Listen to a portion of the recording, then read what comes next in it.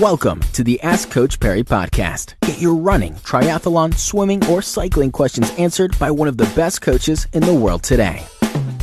Welcome on to this edition of the Ask Coach Perry podcast. I'm Brad Brown. It's good to be with you. We've got Comrades coach Lindsay Perry with us once again, just literally a couple of days, over a week to go to Comrades Race Day 2016, and the excitement's really building. It was another great week.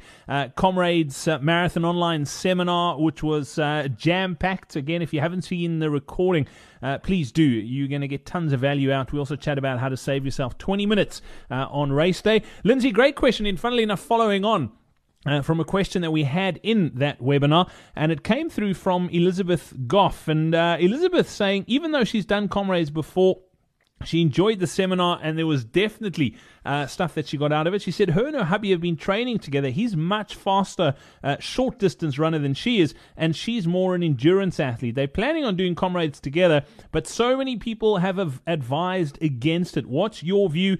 What are the negatives of running with a partner at Comrades? Look, I think it's great to run Comrades with somebody, particularly in the first 60 kilometers. You can keep it social. The problem, of course, is that most people, even if they end up with similar finishing times, don't run the race quite the same. And in a race as long as Comrades, you will get mental periods where one is feeling better than the other. Now, again, that can be looked at as an advantage because maybe one of you carries the other when things aren't going so well.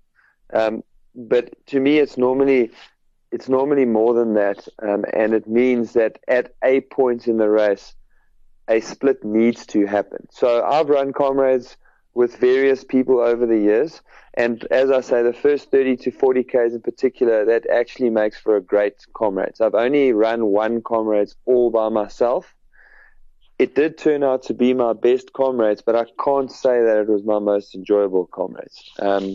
So yes, I would say it's a great idea, but be clear with each other from the word go. Now, being a couple, maybe you need a safe word for when the going gets really tough.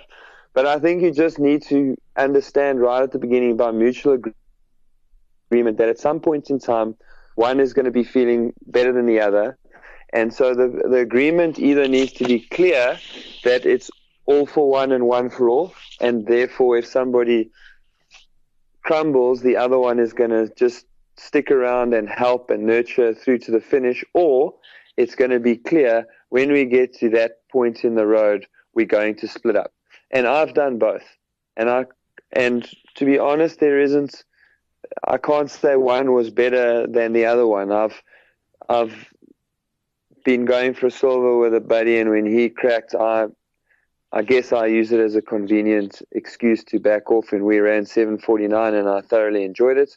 And I've had other races where my partners have left me and gone ahead, and others where I've gone ahead. And as long as you're clear about it and know that when that point comes, you guys know what the plan is. The plan is either to tough it out or the plan is to split up. And then don't hesitate. Just do whichever one you decide beforehand.